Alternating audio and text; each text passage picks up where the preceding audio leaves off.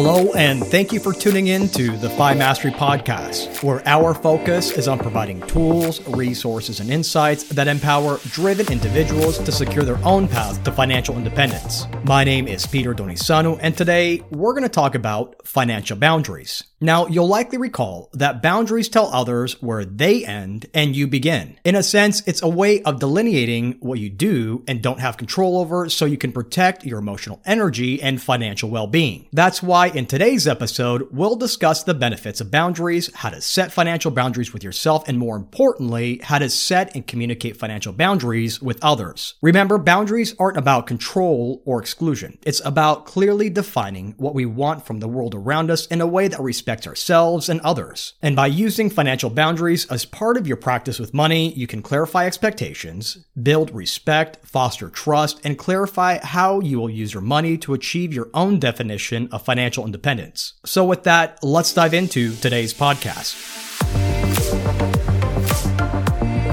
Are you good at setting boundaries? If not, then rest assured that many individuals struggle with setting and enforcing boundaries. And what kind of boundaries are we talking about here? Well, imagine for a moment that a school's playground is situated so close to a highway that you could reach out and touch the passing cars. In fact, there are no fences surrounding the playground and cars zip right by at 80 miles per hour unimpeded. Now, understandably, when it's time for recess, both the teachers and children face an overwhelming amount of stress and anxiety as they head out to play. For the kids, their concern is getting too close to the edge of the highway, so they play in the center of the yard for fear of the vehicles passing by at high speeds. And for the teachers, their anxiety comes from the constant worry about a rogue child leaving the playground and wandering onto the highway, which could ultimately lead to a tragic outcome. It then goes without saying that in this situation, recess is not an enjoyable experience for either the children or the teachers. That's because they spend their free time huddled up in the center of the schoolyard, each vigilant for their own reasons, instead of enjoying the present moment. Now, let's say that the city put up a reinforced concrete wall to separate the highway from the playground. How do you think this outcome would change the recess experience? Now, certainly with a solid fence in place, the children can utilize the entire playground and run right up to the wall without worrying about all the high-speed traffic on the other side of the barrier. At the same time, the teachers would likely be less anxious because they can rest assured that the newly constructed barrier will prevent a wayward child from wandering onto the highway. Now, if you're a parent out there, how would you feel knowing that your child was playing near a busy highway with nothing standing between them and the cars? Well, too often, that's what happens when we set about managing our money without setting prudent financial boundaries. Like a protective wall that protects a school playground, boundaries tell others where they end and you begin. Now, while on the surface, setting boundaries may seem to look like a form of restriction or control, this practice actually involves setting limits on how much emotional energy and time we give to ourselves and to others, and has the benefit of clarifying expectations, demonstrating self-esteem, fostering trust, and encouraging mutual respect. And when it comes to money, financial boundaries are intended to set a wall around how you use your life energy to manage your finances. To be sure, financial boundaries are essential for maintaining a healthy relationship with not only your money, but also with your friends and your family. And by embracing financial boundaries, you can likely experience increased financial stability and harmony in both your personal and relationship context, and most importantly, make essential financial decisions while protecting your emotional and mental well-being. So how can setting financial boundaries improve the money relationship you have with yourself and others? Well, let's look at it from the perspective of clarifying expectations. Now, by outlining the limits of acceptable behavior and communicating these limits effectively, you help others understand what you expect from them. So what do we mean here? Well, in the book Boundaries by Henry Cloud and John Townsend, they describe scenarios where someone like Bob, for example, frequently shows up unannounced at Tom's house, expectant to be welcomed at any time without regard for Tom's schedule or needs. Now, by setting a boundary, Tom would communicate to Bob that while he values their friendship and wants to spend time together, Bob needs to call or schedule a visit in advance so that Tom can prepare and make time for him. Now, this act of setting boundaries helps to clarify expectations and set mutual respect for each other's time and space. And without a boundary in place, Bob may continue to show up unannounced, causing stress and resentment in their relationship. That's why by clearly setting a boundary, both parties know what is expected and therefore can maintain a healthier, more respectful relationship going forward. Now, another benefit of establishing boundaries is that it demonstrates self-respect to ourselves and others. That's because when we communicate our needs and expectations, it signals that we value ourselves and our well-being. Now, in Nancy Levin's book, Setting Boundaries Will Set You Free, the author gives us an example of someone like Michelle who has a pattern of always saying yes to her boss's requests,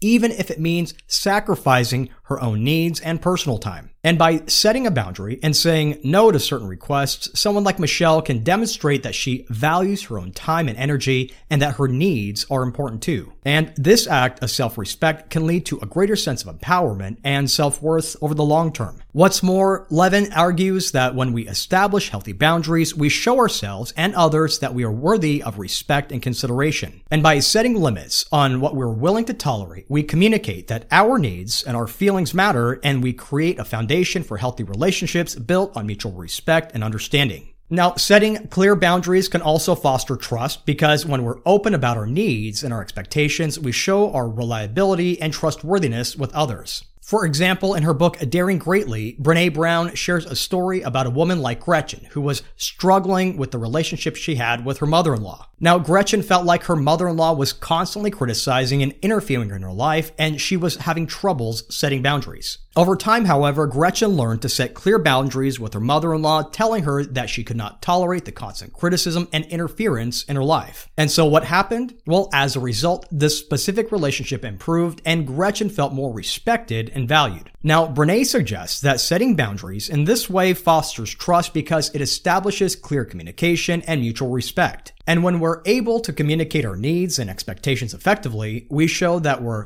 reliable and trustworthy, which builds stronger relationships and fosters a sense of trust in our personal lives as well as our professional ones. Finally, establishing our limits while also honoring other people's boundaries leads to more rewarding and mutually beneficial relationships through mutual respect. For example, in the Boundaries book, Cloud and Townsend share a story about a woman like Sarah who was constantly being taken advantage of by her friends. That's because Sarah was always available to listen to their problems and offer support, but when she needed help, Sarah's friends were nowhere to be found. Now, over time, Sarah learned to set clear boundaries with her friends and communicate her needs and her limitations. In fact, Sarah stopped being the go-to person for everyone's problems and started focusing on her own needs and her own goals. And as a result, Sarah's relationships with her friends improved, and they learned to respect her boundaries and her limitations. What's more, Sarah was able to establish a more balanced and mutually beneficial relationship with not only herself, but also with her friends. Indeed, Townsend and Cloud suggest that when we're able to communicate our needs and limitations effectively, we create a space for others to do the same, which leads to healthier and more balanced relationships for everyone involved. To be sure, setting boundaries is crucial for fostering healthy, fulfilling, and respectful relationships. And by clarifying expectations, showing self-respect, building trust, and fostering mutual respect, we can create a strong foundation for effective communication and, more importantly, financial and emotional well-being. Alright, so now that we have a baseline for what healthy boundaries are, let's look at this approach from the context of how you deal with your own money. Now, while boundaries often tell others where they end and you begin, when it comes to setting financial boundaries, we often need to start by focusing on ourselves. And what does this mean? Well, psychologist Anne Catherine, in her book Boundaries Where You End and I Begin, she explains that setting boundaries with yourself involves recognizing your limits, being aware of your emotional and physical needs, and asserting those needs to maintain a healthy balance in your own life. That's because setting boundaries with yourself can help you avoid burnout, manage stress, and cultivate a sense of self-worth. And without this healthy baseline in place, you can't expect others to support or respect your boundaries when you set them with others. Now, when it comes to financial boundaries, Anne Catherine's insights can be applied in a similar fashion. That's because, based on her book, Anne would likely emphasize the importance of understanding your financial needs and limits, setting clear guidelines for spending, saving, and investing,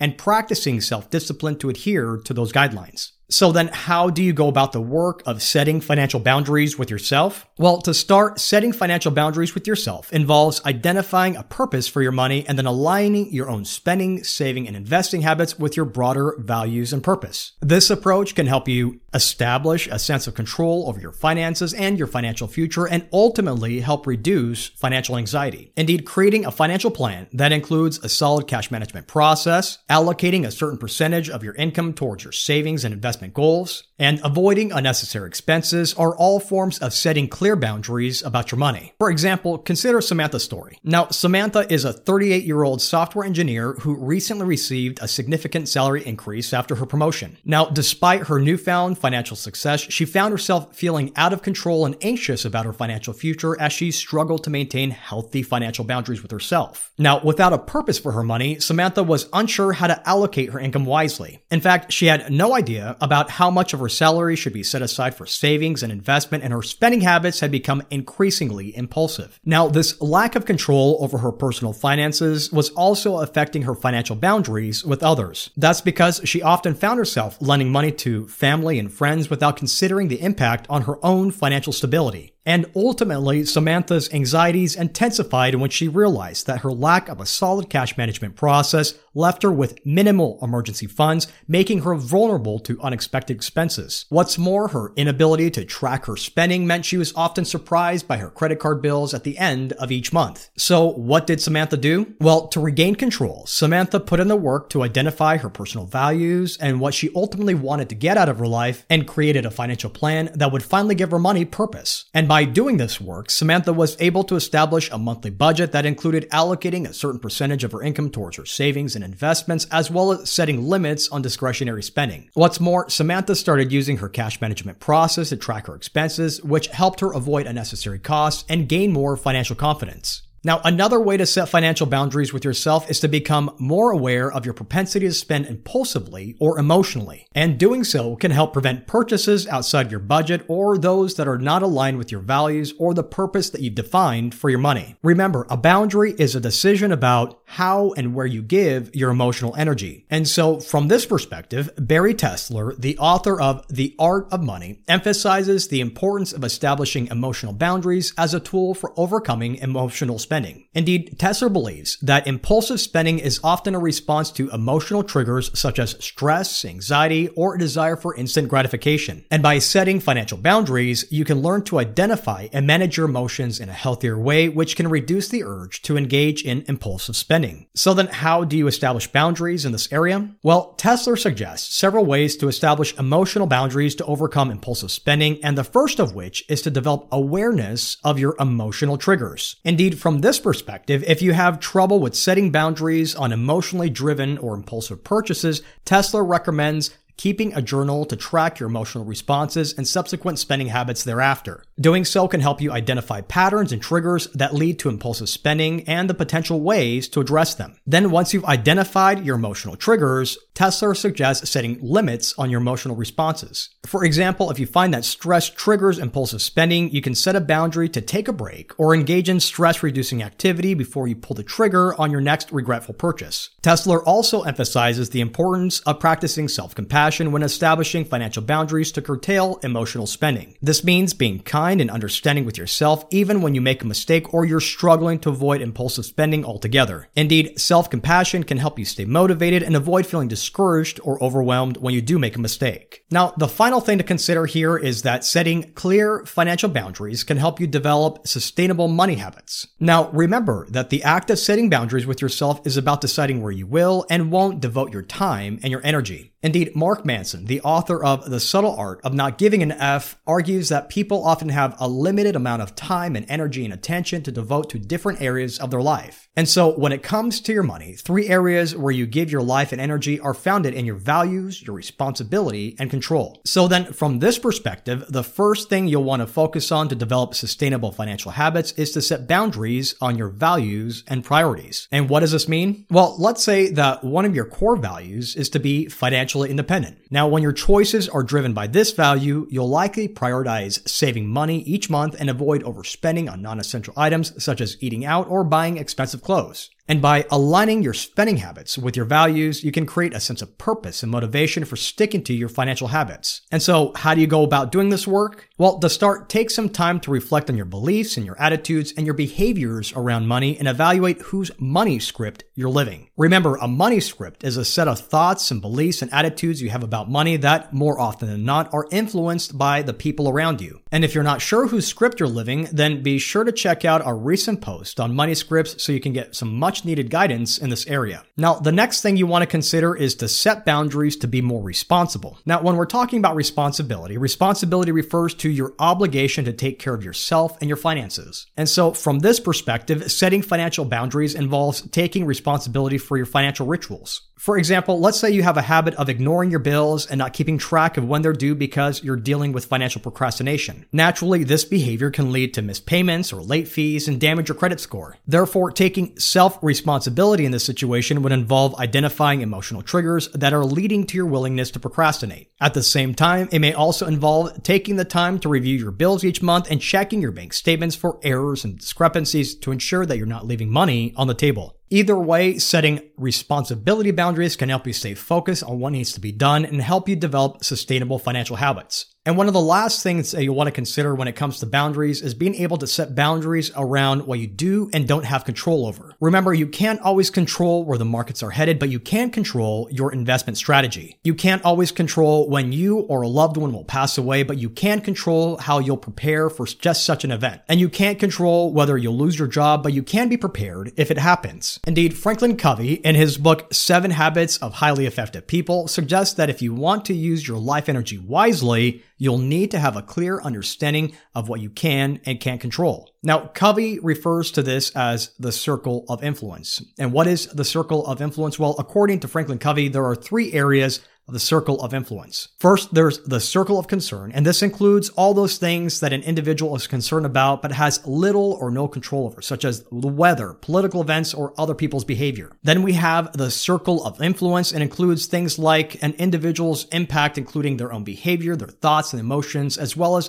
their relationships at home and at work. And then finally, we have the circle of control, and this includes all those things that an individual has complete control over, such as their own actions, choices, and attitudes. Now, when it comes to choosing where to give your energy, Covey emphasizes the importance of focusing on the circle of influence and circle of control rather than expending energy on things in the circle of concern that can't be managed. That's because by focusing on what can be controlled, you can create sustainable habits and make progress towards your financial independence goals. Now, the big takeaway here is that personal financial boundaries are about deciding who and what gets your emotional energy when it comes to your money. And by creating boundaries around your money's purpose, your emotional spending and habits, you can create a mental and emotional space to concentrate on pursuing your long-term life and financial goals. And now the final point that we'll discuss when it comes to financial boundaries is those boundaries that we set with other people. Now, it's crucial to set boundaries around money when we deal with other people, and here's why. First and foremost, if you don't set boundaries, you might end up giving away, lending, or spending more money than you can afford, which could put you in a tough financial spot. Now, imagine if money issues started causing problems in your relationships with your friends and family. That wouldn't be great, would it? Well, setting boundaries helps you avoid misunderstandings and keeps things from getting awkward or causing conflicts. Now, you might wonder, how can setting financial boundaries help others? Well, by setting effective financial boundaries with others, you encourage them to be responsible with their own money. This way, they learn how to manage their finances and become more independent rather than relying on you when they fall short of their own financial habits. Indeed, when you set appropriate financial boundaries, you can help reduce your own stress and guilt because you won't constantly feel like you have to help others out financially. Now, let me explain what I mean here by telling you the story about Lisa. Now, Lisa is a successful marketing executive who's really smart about her money. But there was a time, however, where she found herself in a bit of a financial predicament, all because of social pressures. You see, Lisa's friends loved going out to fancy dinners, taking expensive vacations, and basically just living the high life. And Lisa, not wanting to feel left out or to seem stingy, would just simply go with the flow, even though she knew it wasn't the best choice for her finances. And what was the result? Well, Lisa constantly found herself stressed out about her money and was struggling to save for her future. Then one day, Lisa decided that she'd had enough. She knew that she needed to set some financial boundaries and be more open about her money matters with her friends and her family. And what did she do? Well, the next time her friends invited her on a luxury weekend getaway, Lisa took a deep breath and said, "Guys, I appreciate the invite, but I've got to be honest with you. I'm trying to be more responsible with my money, and this trip is out of my budget right now." And how did her friends respond? Well, to her surprise, a few of her friends admitted that they were feeling exactly the same way. That's because they've been silently struggling with keeping up with their own social pressures,